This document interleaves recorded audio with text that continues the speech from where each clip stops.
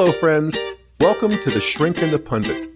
I'm Jeff Salzman, the pundit, and I'm here today with my dear integral comrade, Dr. Keith Witt, the Shrink.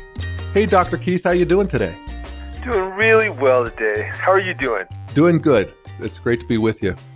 You can find more of Dr. Keith's work, including his Therapist in the Wild and School of Love series, at drkeithwitt.com. And you can find more of my stuff, including my Daily Evolver blog and podcast, at dailyevolver.com. All right, Keith. Today, we're going to talk about a topic that I think is at the top of the list of human concerns. It always has been, it still is, and I'm guessing it always will be. And that's the topic of sex, and particularly sex therapy. And I'm eager to talk about sex therapy because I've always liked therapy. I think this is probably the nature of anybody who gets to the green meme and beyond, is that you see therapy as not just something to do to fix a problem, but also just something to do to move forward as a part of conscious evolution.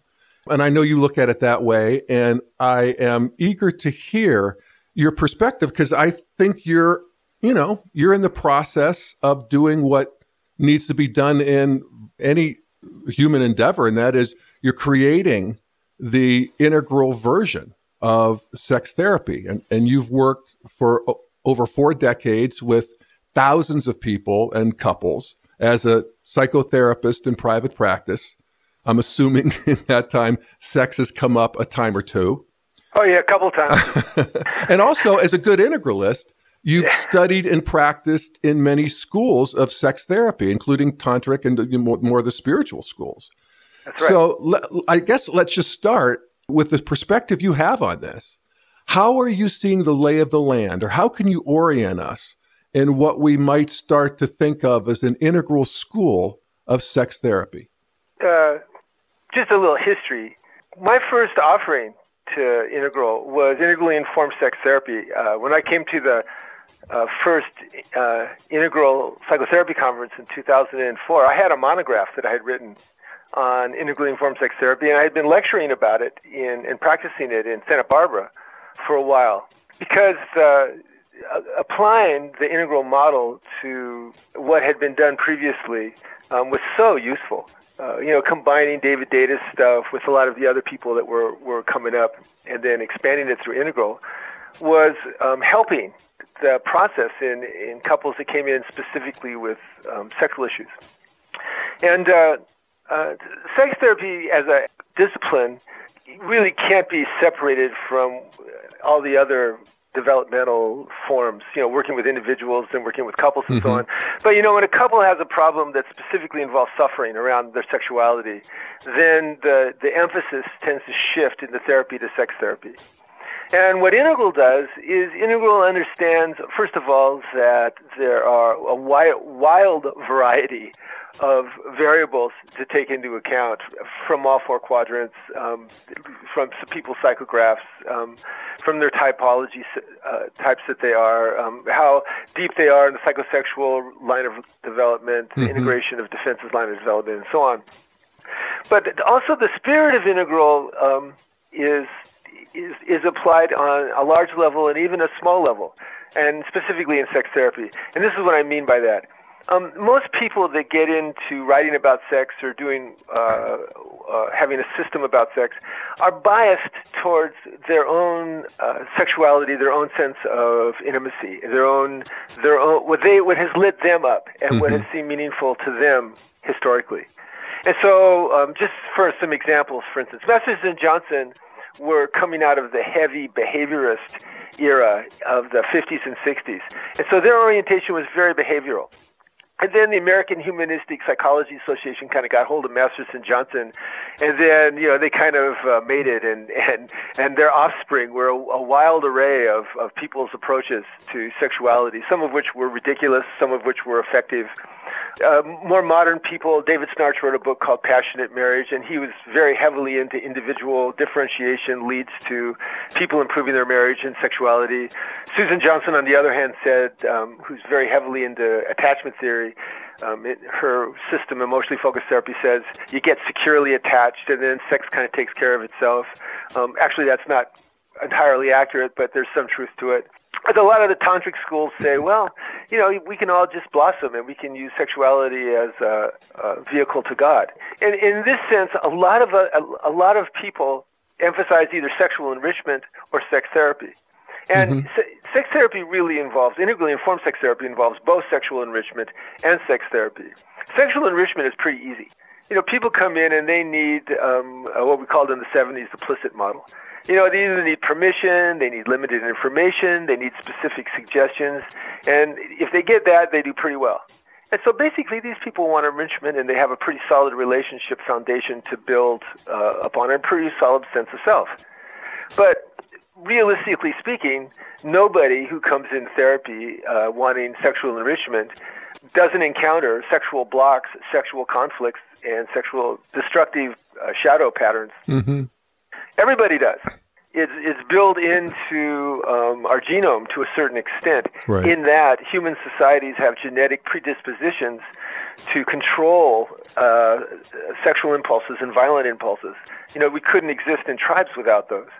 And so now the forms of how those are regulated in tribes vary to a certain extent, though not as much as you might think. I mean, for instance, the institution of pair bonding, the institution of falling in love with people, lusting people, and then claiming them.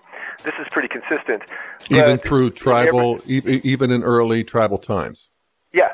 From the time that people had some level of self-aware consciousness, if we could see those little cultures, they would have cultural forms that would regulate sexual impulses and violent impulses to some extent. Right.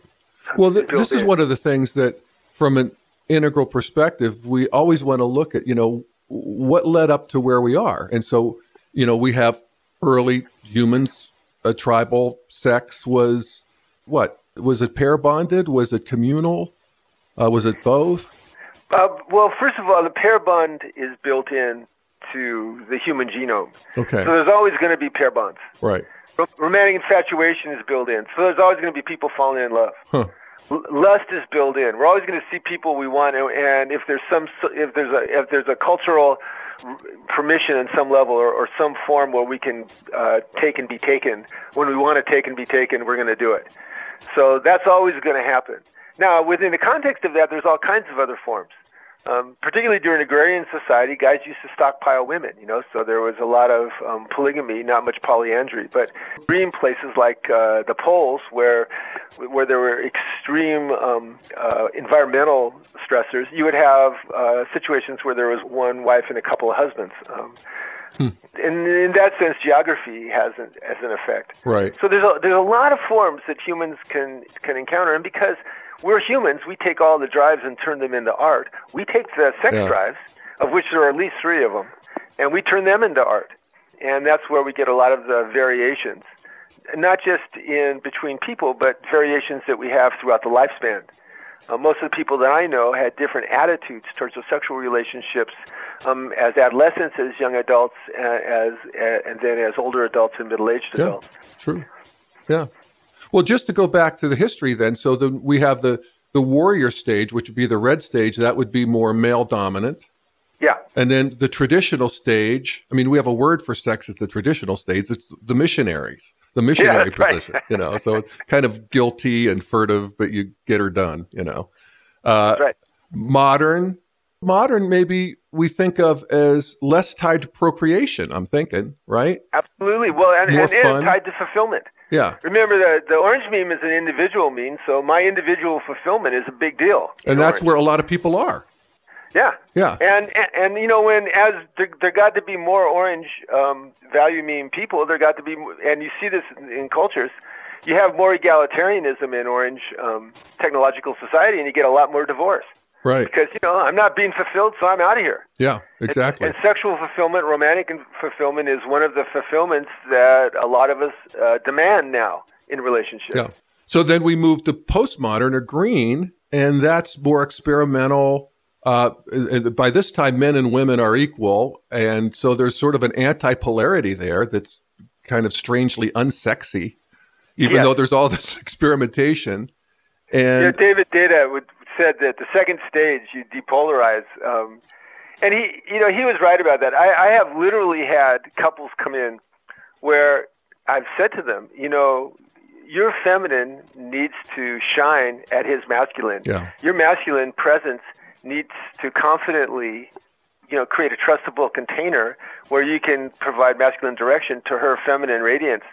And I've had I remember one woman saying, "Wait a minute, everybody's equal. How about his feminine radiance? How about my masculine presence?" Right. And I go, "Well, that's fine. If that's what gets you off." If you want to be the leader in the dance and he wants to be the follower in the dance and that gets you guys off, that's fine. Well, you might argue that in a more integral relationship, they would maybe be able to switch off like that. Sophisticated lovers do. Yeah. What you find if your sexual essence is more feminine or more masculine is that most of the time, if your sexual essence is more masculine, most of the time you're the leader in the dance. Yeah. And if your sexual essence is more feminine, most of the time you're the follower in the dance, but not all the time. Right. And development generally on the psychosexual line of development, particularly with a couple that is growing, and there's demand requirements. Another thing about integral is you validate everything through all four quadrants, through 8 methodologies. Right. Integral methodological pluralism is underutilized as a cross-validation system because if a system is not working, one of those modalities is going to say that it's not working, and we need to make a shift. Yeah. Well, it's like you said, you mentioned some of the schools of thought of sex therapy, Masters and Johnson and David Snarch and sacred intimacy and even Tantra. An integral perspective would say which of those works best in this situation. And it may change as the couple evolves, right? Yeah. And if one system isn't working, try another. Yeah. And this is the other thing about integral. Everybody gets to be right, but nobody gets to be right all the time. So on a micro level, a couple comes in and, she thinks they're having sex problems because he is not attuning to her or to her needs or understanding her. And he thinks they're having sex problems because she's not interested and not flexible and so on. And they're both right. It's not like they're wrong about that. Right. But they're not 100% right. There are other issues that are going on. And that's also true in all the systems. For instance, in the sacred intimacy system, some practitioners will engage in extended sexual relationships with sometimes it's women and men, more often it's men and women, which can be really liberating erotically unless internalized conflict, psychopathology, relationship issues, past trauma show up. At that particular point, those relationships go to hell and they blow up. And so if you're a sacred intimacy person and you don't know about that stuff, you can have a great experience with a couple of clients, and then you can have a client that all of a sudden there's just waves of negative drama that come crashing down that don't resolve with reasoned dialogue. Okay? And then you have to shift into a psychotherapeutic model at that point. Now, that being said, if you just have a traditional 20th century psychotherapeutic model, people come in with sex problems and you tend to pathologize them. One of my pet peeves about this is female hypoactive sexual arousal disorder. One study said 35% of women in America could be categorized as having hypoactive sexual arousal disorder. And I go, that is a cultural pathology, and not only that, it's not taking into account the right quadrants in terms of how women's sexuality actually works. And what it does is pathologizes a third of the women in the world, which drives me crazy. I see that term in the diagnostic manual, and I just feel like ripping my hair out. I'm not following exactly. So So this means that they don't have enough sex drive, right? Yeah. Okay. Basically, so this is 35%. Don't have enough sex drive. It's what we used to call frigid. Yeah. Okay. All right. So 35% of women. What this doesn't take into account, one, is that women's sexuality is just as strong as guys, but it's different. It's more episodic and it's more contextual. And secondly, women in intimate bonding often shift from desire leads to arousal leads to desire. All right. Say that again. I mean, so our listeners are, there's men listening, they have wives. So There's women listening to have husbands. That's right. And there's gay people. There's I'm gay, and these polarities still exist in gay relationships too. So That's right. it, just as vividly, I think, as they do in straight relationships. It's the strangest thing, but it's true. Yep. So okay. So somebody's lacking desire or not responding. What do we do that we're not doing? What would you counsel somebody who's in that kind of a relationship? So a couple comes in and that's happening, and she says, "Well, I don't feel like it." And I go, all right. So how long have you two been together? 10 years. And how'd you feel in the beginning? Oh, I felt like it. And then I stopped feeling like it. And the explanation will always be within the context of life. I got tired. I had kids. I don't like my body as much as I did because I put on some weight or something. Right.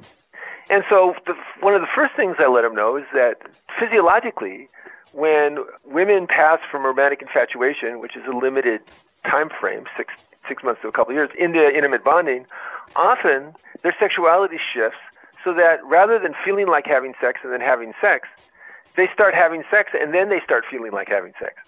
Mm-hmm. And so we have the conversation, do it when you don't feel like it. Yeah. Now, green people hate this. Yeah. They go, what do you mean? I'm supposed to submit to the guy. I'm supposed to do this. Well, exactly. This. It's back to the patriarchy. Back to patriarchy. How dare you suggest that? And I go, okay, I'm not exactly suggesting that, but I certainly can understand your distress and outrage. But the way that you're wired is that the last time you made love, did you feel like it? Well, I don't know. He just kind of started, and I kind of said yes, and then I said, so what did you guys say to each other after you were all done? And 5 times out of 6, one of them will say, well, we said something like, we should do this more often. And I went, yeah. So you said that, right? And she said, yeah, we said that. We feel great. There's a glow afterwards. I said, so why don't you do it more often? She goes, well, I don't know. I don't feel like it. I go, well, so when you're in romantic infatuation or in lust, if you're a woman, desire leads to arousal. But in intimate bonding, often arousal leads to desire. Right. And so when he makes an overture, and you kind of go, I don't feel like it, go deeper inside to your heart and go, all right, first of all, how am I going to be feeling in 5 minutes if we start? Second of all, what's best for me and for our relationship? Making love right now or not making love right now? Okay? Right. And then answer. And then that changes things. John Gottman, my favorite couples researcher, studied a bunch of couples, and there was one group of them had plenty of sex and were happy, and one group of them were miserable sexually. And he found one characteristic that characterized the happy sex couples from the unhappy sex couples. And I was completely surprised by this study. I never would have predicted this. Huh. What he found was that in the happy sex couples, when one person made an overture, said, let's make love, however they make an overture, and the other person said no, they responded with love. They didn't respond neutral or negative. Oh, damn, you never, they did that, or just neutral. They responded in positive. Oh, that's fine, I love you. So the person who was, so-called rejected had a loving response. Had a loving response. Yeah. That was the one characteristic that separated those two couples. Yeah. You can see how powerful that is. Now, from an integral standpoint, you look at that and you go, well, you see a data point like that, and since everybody is a bunch of processes all the time, that what that data point represents is a convergence of a lot of different processes. And here's the convergence of processes. A couple that's able to do that is pretty friendly with each other. They like each other. You say, I still love you, that's fine. That's what you say to somebody you like, okay? The couple that's able to say that to each other don't fear each other. You're not afraid to say no. You're not afraid that this person is going to deprive you of something. You're going to be positive about them. Another thing that would characterize this couple is they feel they have a capacity to go a couple of levels deeper in terms of self-observation and self-expression with each other. Okay? That they don't go to a negative story. They keep positive stories about themselves and about each other. Now, these are relatively sophisticated capacities that some people have more of. Everybody has more or less of them. And in a relationship, if one person has a lot less of one of those, then they're going to start having problems. And since sex is one of the most vulnerable areas of a relationship, it's kind of the canary in the coal mine to a certain extent. It's most vulnerable to being injured when there are other couple problems going on. They're going to start having sex problems. The most common problem is losing each other sexually. But sometimes there's other problems. She'll be down on him for his pornography looking. Maybe somebody will be unfaithful. Maybe one person insists upon certain kinds of practices because they have a fetish or a kink, and the other person finds that's offensive. Those kinds of problems come up also. Mostly what happens is they really can't talk comfortably about sex. On my website, I have a series of mini classes that I offer about talking with your lover about sex, and there's 5 of them. And they're all what, $2 or $3? I forget how much, but I made them really inexpensive. And these are just designed for a couple to buy these little classes and go through a series of areas of their sexuality and talk to each other about them. And notice where they're comfortable and uncomfortable. And if they're uncomfortable, go find a therapist to help you be more comfortable. Often, when you can talk comfortably about an area, you can make progress in terms of changing things in that area, which is a really big deal. I was just going to say that it's sort of the killer app in general with relationships is to the degree that you can actually, be willing to show yourself and see the other person for who they are. And how we do that is, talking and making love, and sort of some nonverbal ways of doing that too. But you really have to be doing that or it just goes stale. And in the process, this makes this more demanding, you need to be able to do it and also acknowledge we have strengths and weaknesses. We have blocks and inhibitions and even psychopathologies that if we have those, we're working on them and changing. And we're giving and receiving positive influence from each other. That capacity to give and receive positive influence is one of the most robust predictors of happy relationships. Fantastic. It makes perfect sense. Now, some people in relationships, they normalize states of tension or of crabbiness or of irritability. They're called attractor states in neurobiology. And so what they'll do is, if there's a little bit of stress, they go to a shared negative state, of shared criticism or suspicion or distrust or tension and so on. And so in those states, people feel defensive. They're not very flexible. They don't give and receive much positive influence. Actually, they're giving and receiving negative influence. And so this is where sex therapy hits in. Those states need to become, one, visible, and then also what you make visible to people is positive states where they're positive about themselves and their partner is positive about themselves and you. And then in that state, you go, look, this is the state that you need to practice until it becomes a trait. And this is where we get into the integral concept of progressive waves of development. In a way, you can see the stage as where you look from, and the state is what you're moving toward. And if you continue to move toward a particular state, after a while you are coming from that place, and now it's become a stable part of your relationship or of yourself. And couples need to do that with positive states of engagement with each other until those become reflexive. Those become default mode states with them. So you would actually work with couples to do that with each other? And these are some of the questions that you've identified that you have on your website, or what for instance would I do with my partner to practice creating these positive states with each other? Well, first of all, you could go on Keith's website and get the 5 mini classes on how to talk to your lover about sex. Yeah. And then do that with your lover. But what are some of the? give us a couple freebies here. What do we? Sure. Yeah. Okay, so here's one of my favorites. So there's a concept called love map of the kind of person that you're interested in. You like somebody who's tall or short or dark hair, or smells a certain way, whatever.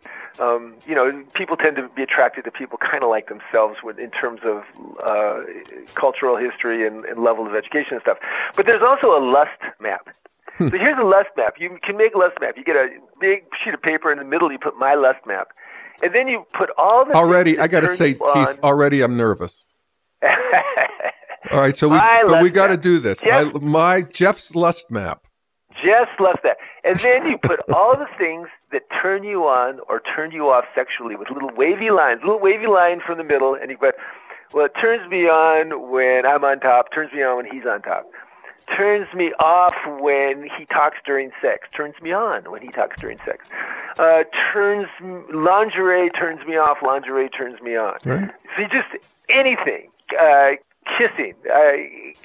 And not only do you do that on your left map, you go, this turns me on in the beginning of lovemaking. I like this in the middle of lovemaking, but not. A lot of people like lighter kisses in the beginning of lovemaking and deeper, wetter kisses towards the end of lovemaking, for instance. So you put all that stuff, and then you do it with different colors, and draw little pictures or paste images from magazines on it, or little flowers or whatever. Make a big lust map. If everything that turns you on turns you off. And then take that to your lover and say, let's look at my lust map together. Oh, my God. Even better, get your lover to do it. And then you both look at each other's lust maps.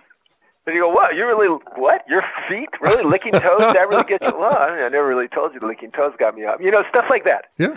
Okay. Well, you could be, married to, sexually active with the same person for 10, 15, 20 years and not know these things. It's astonishing how we keep this stuff to ourselves. And part of it is, I'm not only ashamed to admit that to my lover, I'm ashamed to admit that to myself. Well, and also, you don't have to share everything, but there's a difference between not sharing and hiding. Yeah. Like Becky is not that interested. Becky's your wife. My erotic fantasies. Becky's your wife, right? Here? Yeah, she's my wife. We've been together 42 years. Yeah, 42 years. Okay, now if she asks me about my erotic fantasies, I tell her. But, she's just not that interested. Okay? So I'm not hiding my erotic fantasies from her, right. But I don't talk about them. Why? She's indifferent to them. If anything, it would be irritating to her. Okay, so there's a difference. You don't have to share everything, but you need to not hide anything. And the difference between not sharing and hiding is profound. And most couples have never looked at that. They've never looked at that difference. And the other part of this is sex is very contextual, more so actually for women than for men. And that's true for all mammals.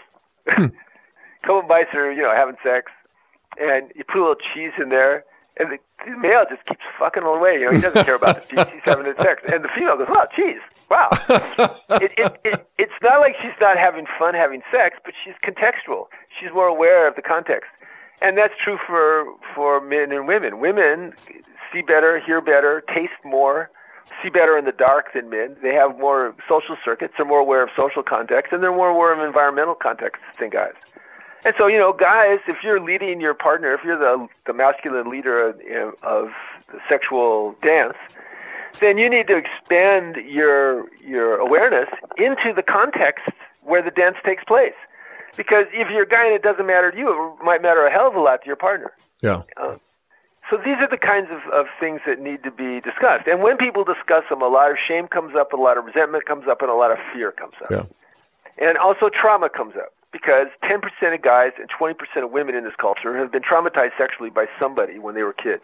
Often, sometimes it's a minor, sometimes it's major, sometimes it's a stepfather, a father, a brother, uncle, a grandfather, that kind of stuff. That scrambles you sexually.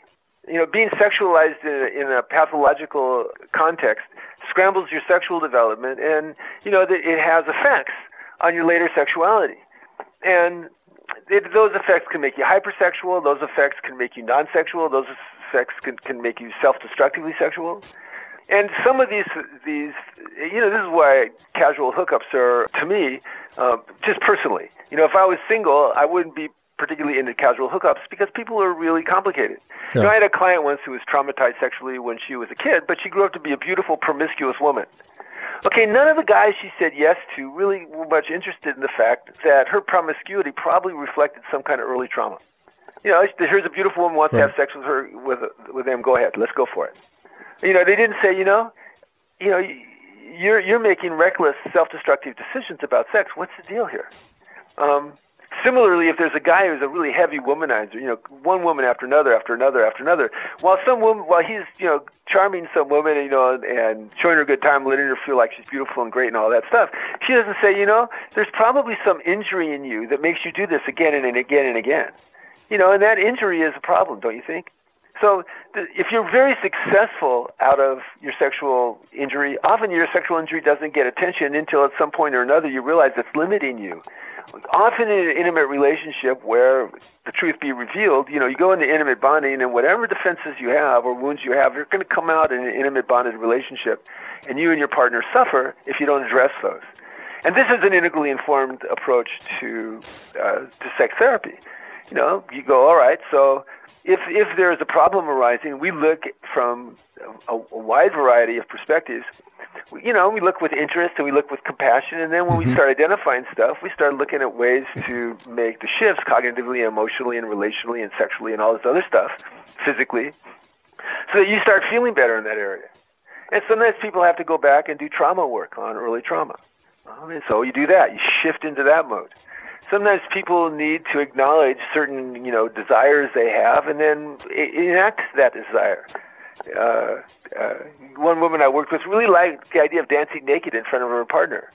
And he wasn't real positive about that. And so, he had to get more positive about it, and he did. And she danced naked in front of him and felt accepted and sexy. And, that was a sexual enrichment moment for them. Yeah. But the sex therapy moment needed to go through the inhibitions that they both had to enact that fantasy of hers. Yeah.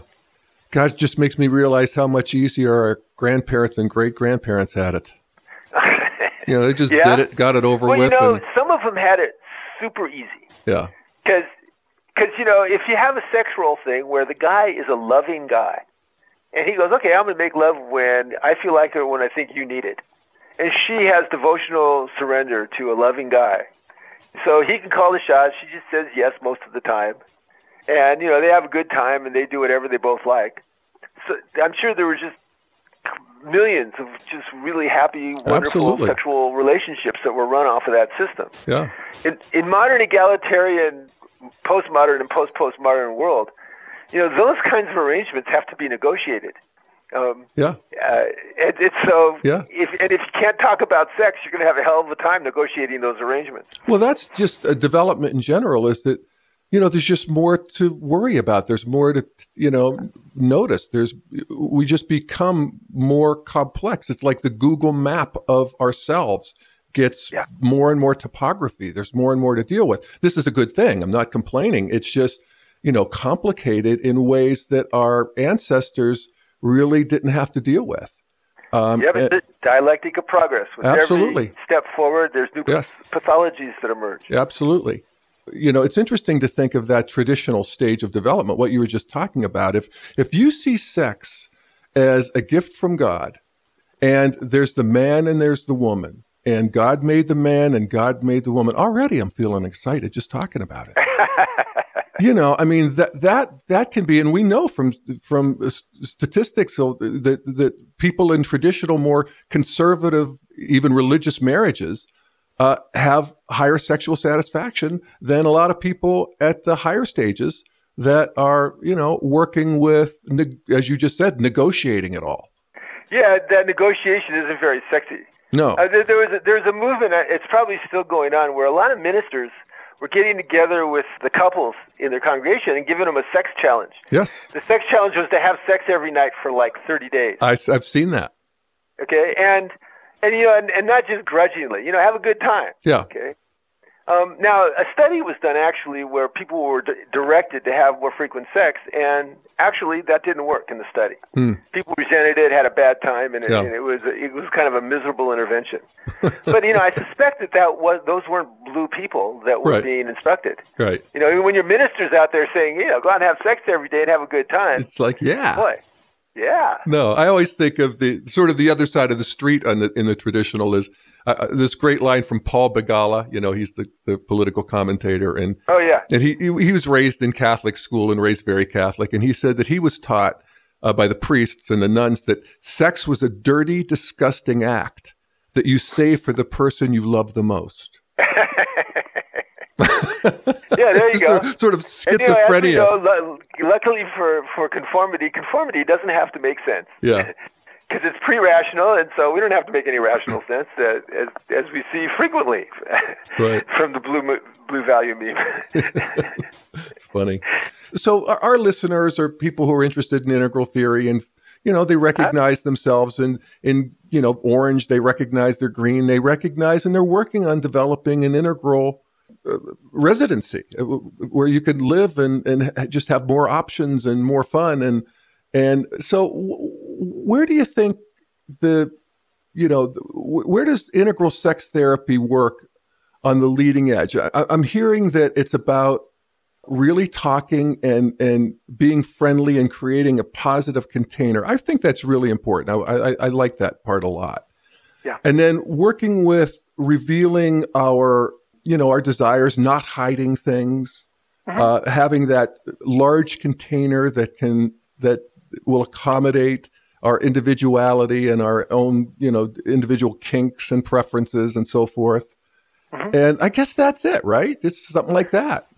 Well, yes. And there's also, as we've talked in other times, that there's different kinds of commitments. In the beginning of a relationship, you have a commitment. I'm going to stay as long as something's working. Yeah. Okay. Well, when you go to the intimate bonding stage, you're in a commitment where I'm going to do what it takes. I'm going to do what it takes I'm going to do what it takes to stay together, which is how most people interpret that. But that's really not the best interpretation or the healthiest interpretation of I'm going to do what it takes. I'm going to do what it takes. The commitment, the healthy version, is I'm going to do what it takes for me and you to be fulfilled in our relationship in the ways that we want to be fulfilled. Okay, so that means on one hand, I have a commitment to do what it takes so that I feel fulfilled sexually and you feel fulfilled sexually. And we'll continue to work at it and make progress on that with that goal. And do what it takes. And if what it takes is when you say no, I need to meet you with love, okay. Mm-hmm. If what it takes is I need to ask myself when I don't feel like it, is what serves the highest good, and say yes if it serves the highest good, okay. And I could go on and on. So that's one side of it. That shared commitment to mutual fulfillment, and being rigorous about if it's not happening, we need to be making it happen. And if we can't do it with each other, we get people to help us do it with each other, right. Therapists and so on. Now, here's the other part of it that's more interesting to me these days, because as you know, I'm writing a book about shadow. We always have upwellings of constructive and destructive shadow coming through us all the time. This is a burden for self-aware consciousness, the destructive shadow. The constructive shadow isn't. Our good habits, our desires to be pro-social, and our desires to take care of ourselves and be healthy and be joyful and to engage in meaningful activity. Mm-hmm. But we have destructive shadow. We have shadow to block, to dissociate away from scary topics, to respond with emotional violence if we feel threatened, to hold on to distorted perspectives when it's scary, to look at things. And so this flow of constructive and destructive shadow up from non-consciousness into consciousness is happening all the time. It happens all the time we're awake. It happens while we dream. It happens while we daydream. It's happening all the time. Most people don't know how to manage destructive shadow, and it causes a lot of problems. And this is one of the reasons that I wrote the book, The Gift of Shame, because people try to avoid shame rather than to dive into it and go, all right, shame wants me to avoid some aspect of what's going on. Instead, I'm going to look at it. Mm-hmm. Destructive shadow makes me want to hold on to a critical belief about you. What's that about? Mm-hmm. How can I dialysize that? How can I alchemically transmute that into compassionate understanding? Having that commitment to the self, to just be aware of the constant outflow of constructive and destructive shadow, and saying yes to the constructive shadow messages, and examining with compassion the destructive ones, and then feeding back into our non-conscious, into our shadow, more compassionate understandings. That helps us grow our shadow, and particularly if you're dealing with sexual stuff, it helps us grow sexually. It helps us become more fulfilled people. If I have like body issues, I'm getting old. Not as thin as I used to be. I don't feel as sexy as I did. It's more trouble than it's worth. Is that shadow, or is that just? I guess I'm conscious of that, so it's not shadow. Well, as that emerges, and there's these criticisms of self. Okay, those criticisms of self, and sometimes it's shame. So if it's shame, then I just don't want to look at my body. Yeah. If you don't want to look at it, you don't want to think about it. It's the hell with it. Pass the potato chips. Right. Turn out the lights. Turn out the lights. And so, say you look at it and you go, okay, so I don't feel great about my body. So one, what can I do to feel better about my body? I can eat healthier. I can exercise more. I can cultivate a sense of love. Two, with my lover, I can recognize that when we're making love, I am the embodiment of either masculine or feminine. Yeah.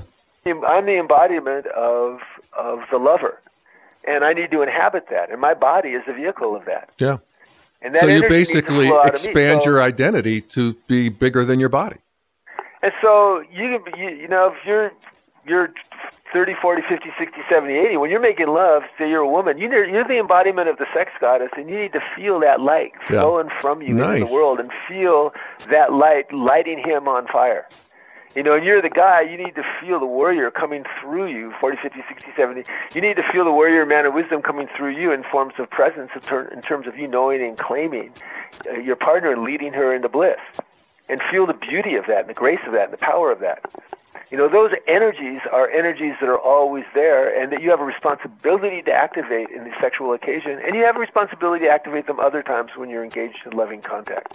Well, and couples that have great sex have a lot of they have a lot of affection, and they have a lot of endearments. And if they're going to have an argument, they generally will start the argument in a more positive rather than a more negative way. Well, that's fantastic. I love that. So I'm not just Jeff, 62 and 20 pounds overweight. I'm the essence of the male warrior. I like that. Right. I mean, I can do that, actually. Yes, you can. I mean, especially if the lights are down. Sure. And then also... Or the candlelight is very forgiving. Totally. Believe me, I'm onto it. And then on the other side, I want to also recognize who my partner is beyond their, individual identity. What I'm working with in terms of, if I'm in a heterosexual relationship with the radiant feminine, my goodness, not just my 62-year-old wife, but the radiant feminine. That's fantastic. And people will ask me. A guy will say, I fantasize during sex. I feel guilty. I go, what do you fantasize? Well, sometimes I go, I fantasize other women, and then I get confused. I go, okay. And what else? Sometimes I'll go, well, I fantasize my wife doing something. I said, so so you're fantasizing her, right? He goes, yeah. So if you're fantasizing her as what? Younger, taller, shorter, whatever, more bodacious, less bodacious, and that makes you more turned on to her, that's good fantasy. Okay? That's sure, bring that in. Fantasize whatever you want that leaves you subjectively more turned on to her. To her heart, to her essence, to her body. And so there's those genres that emerge of fantasies that connect and fantasies that separate. So it's not like, fantasizing during sex is a bad thing. Fantasizing during sex is a great thing if it connects you. It's not a great thing if it separates you. And this is, again, you look for all four quadrants of that. Yeah. Well, you could even say that about porn.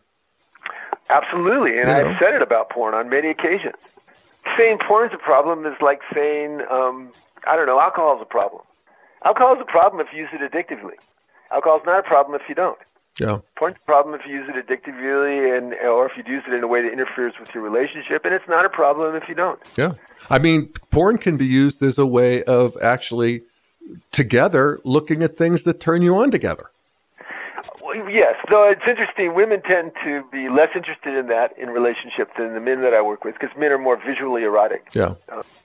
And another interesting corollary of that, there's problems. There's problems that the porn has brought to the culture, and then there's good things.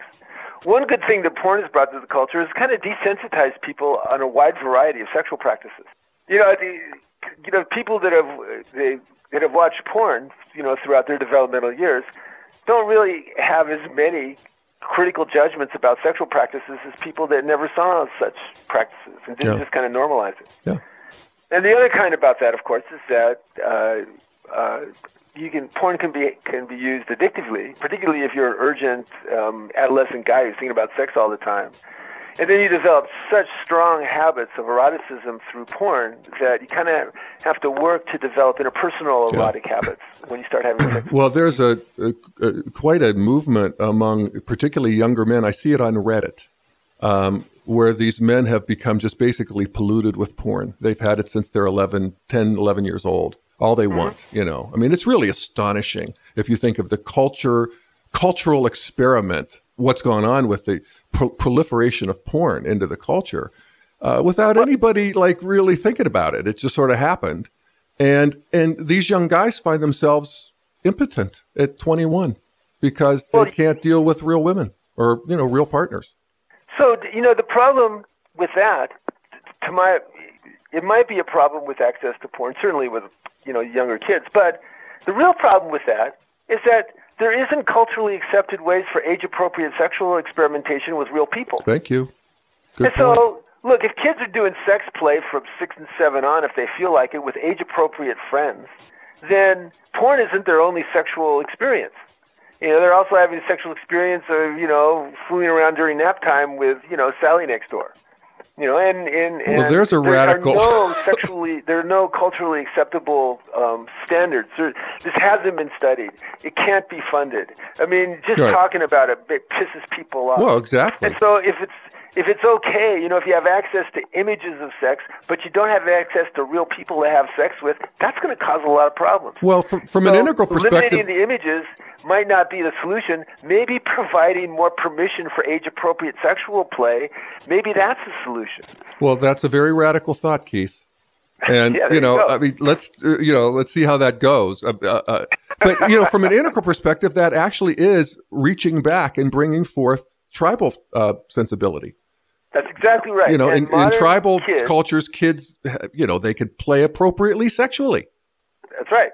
If you look at hunter-gatherer groups, the kids are doing sexual play with each other at 6, 7, 8. They're experimenting with intercourse at 11 and 12 with each other. But, they're all skinny and running around in the jungle all the time, wherever the hell they're running around. And so they don't really become fertile until they're 17 or 18. Right. But there's a cultural norm for age-appropriate consensual sexual play. And it can be talked about. It can be talked about not just with other kids, but with adults.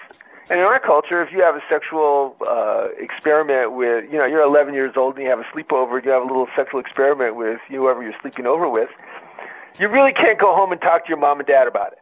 Okay, at least not when I was a kid. No. Particularly when I was a kid, if it was same-sex. Forget about it. Yeah. Homophobic was horrible. in 60s America, just go insane. You'd end up in some clinic. Yeah. And so having the conversation normalized in families. My kids talk to me about their sex lives. They've been talking to me about their sex lives all their lives when they were, fooling around with other people. And at least in those areas, my kids are remarkably not fucked up. Yeah. Yeah, right on. Well, there's the big scandal going on here in Colorado. Actually, it's getting a lot of national attention with this sexting ring in Canyon City High School, where hundreds of students had pictures of each other in various stages of undress and sex, and and they're having meetings, and the parents and the football team can't play their last game, and what do you expect? Yeah, give me a break. For me, I look at that and I go, you cannot stuff the genie in the bottle. Right. So, these kids are sexually mature physically. They're, hormonally crazed, just like we were. And they have an option. They have a way of actually working with it and playing with it. It's actually pretty safe. Now, I know there's lots of, bullying and that sort of thing that goes on that there's a lot of problems that come with it. And this is just part of the complexity, I guess, of what we have available to us and what we're working with now. But There's a piece of it that feels like it's probably... How many conversations have been had about, okay, here's what healthy masturbation is. Yes. Here's what healthy sexual play is between 11, 12, 13, 14, 15, 16, 17-year-olds. Here's what healthy sexual hookups are. If you're doing it, this is how you do it and avoid disease. Here's healthy sexual communication. If you don't allow that and provide direction and permission and guidance around that, and the only way the kids can get their sexuality expressed is autoerotically with porn or indirectly, sexting each other, the sex drives are going to pour out into those channels. Yeah. So, give them some channels that are healthy channels and then see what happens. And there's still pathology that'll emerge, but, pathology is easier to see when you have healthy expressions to contrast it with. Yeah. It's easier like the whole drug and alcohol thing. If you don't normalize, what's healthy drinking? What's healthy pot smoking, for instance? What's healthy psychedelic taking? If you can have a standard for that, then you can contrast it with unhealthy drinking, unhealthy pot smoking, unhealthy psychedelic taking, and so on. Okay, so, the dialectic always exists. If we just look at a pathology wing and don't look at the health wing, then it's going to cause a lot of cultural problems. Right on. So that's what we're seeing. Yeah. And that's kind of cultural sex therapy right there. Yeah. Well, we're doing it. I mean, I think we're kicking and screaming as we sort of progress in these areas, but all of that is in the culture now. The sort of the virtual and the tech, and it's all for younger people. It's just going to be part of how it's done. Yeah. Yeah. And for me, I think that the direction that I see, and I like it, it's just kind of a normalization of being human. Yes, exactly. And normalization of our sexuality. Yes. Normalization of our drives. Yes. And now, what are healthy ways of expressing them? What are healthy ways of acting them that actually feed into our development? Yeah. I mean, it helps us to be... and I've told this story before, too. One of my son's classes, they invited me to come in because they heard that I did sex therapy. And so this one guy raised, it was a great lecture, even though everybody got in trouble afterwards. But during the lecture, we were all having a great dialogue. And this one kid said, well, why can't I just go, find some girl to rave and hook up and then, move on to another person, then move on to another person, move on to another person. And I'll say, well, I don't have a moral problem with that. I have a practical problem with that. I have a practical problem with you normalizing basically anonymous sex, with you indiscriminately getting sexually engaged. Every time you get sexually engaged, there's a possibility of disease, there's a possibility of pregnancy, there's a possibility of deeper engagement. If you find somebody that you like sexually, but you're not looking at other variables, you might fall in love with somebody who's profoundly self-destructive. I've seen this happen with a lot of adolescents. Mm-hmm. And so you're practicing expressions of relationship and sexuality that have vast hazards for you developmentally. Now if you're hooking up with girls that you think are 5-star candidates, where they seem healthy, they seem like it's the kind of person you'd want to get to know better, for instance, then at least you're practicing that kind of discernment. But if you're practicing that kind of discernment, and then when you get tired of her after a little while, and then you move on to another person, that particular form of sexuality leads you to a desert relationally. Yeah. And I told the guy, I've worked with men in their 30s and 40s who've been so good at that they find themselves in an existential wasteland, yearning for family and not being able to create it because they just have no skills at establishing and maintaining an erotic relationship past the initial romantic infatuation. Yeah. And so you need to learn those things. Yeah. I don't think I reached that guy, but I think some of the other people... but I think you really identified a problem that a lot of people find themselves in. Probably a lot of people listening to this. And the other thing about sex therapy is that we're dealing with solutions to sex problems that cause more love and more intimacy. An affair is a solution to a sex problem that causes more damage and more wounding.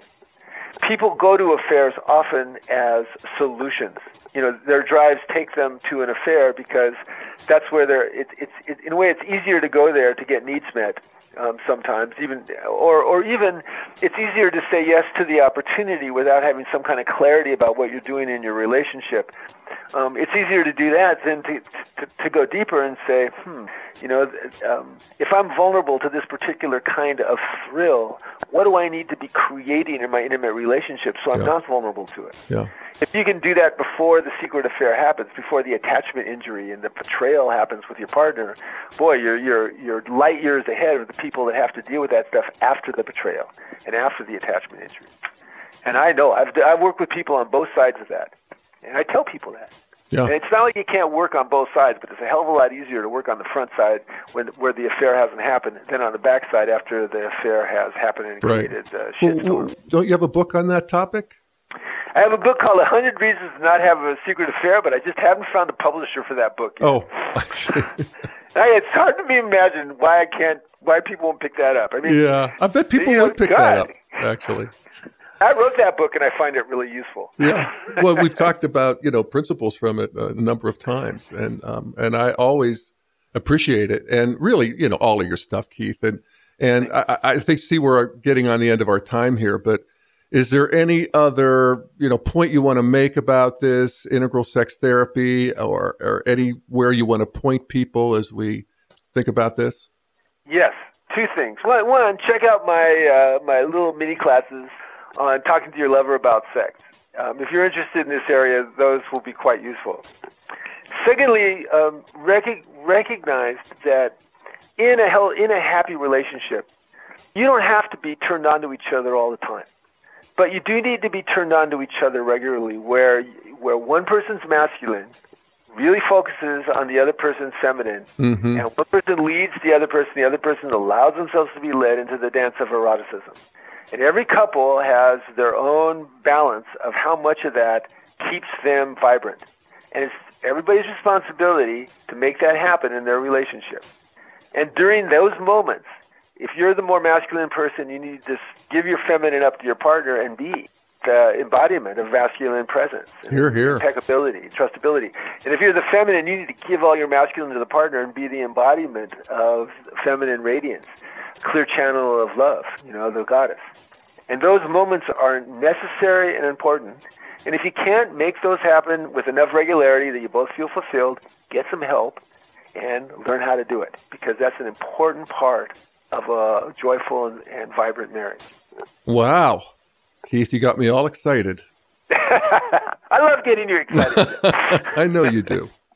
Well, as always, Dr. Keith, a great discussion on a really, pivotal and such an important topic. I want to thank everybody for listening. We have a nice growing audience of people and love hearing from you. You can respond at jeff@dailyevolver.com. There's a tab for leaving a voicemail on my website, and you could write to Keith there too. And we always share the feedback, and it's good fun. So thank you so much for listening. We love getting feedback, and thanks for listening, everybody. You bet.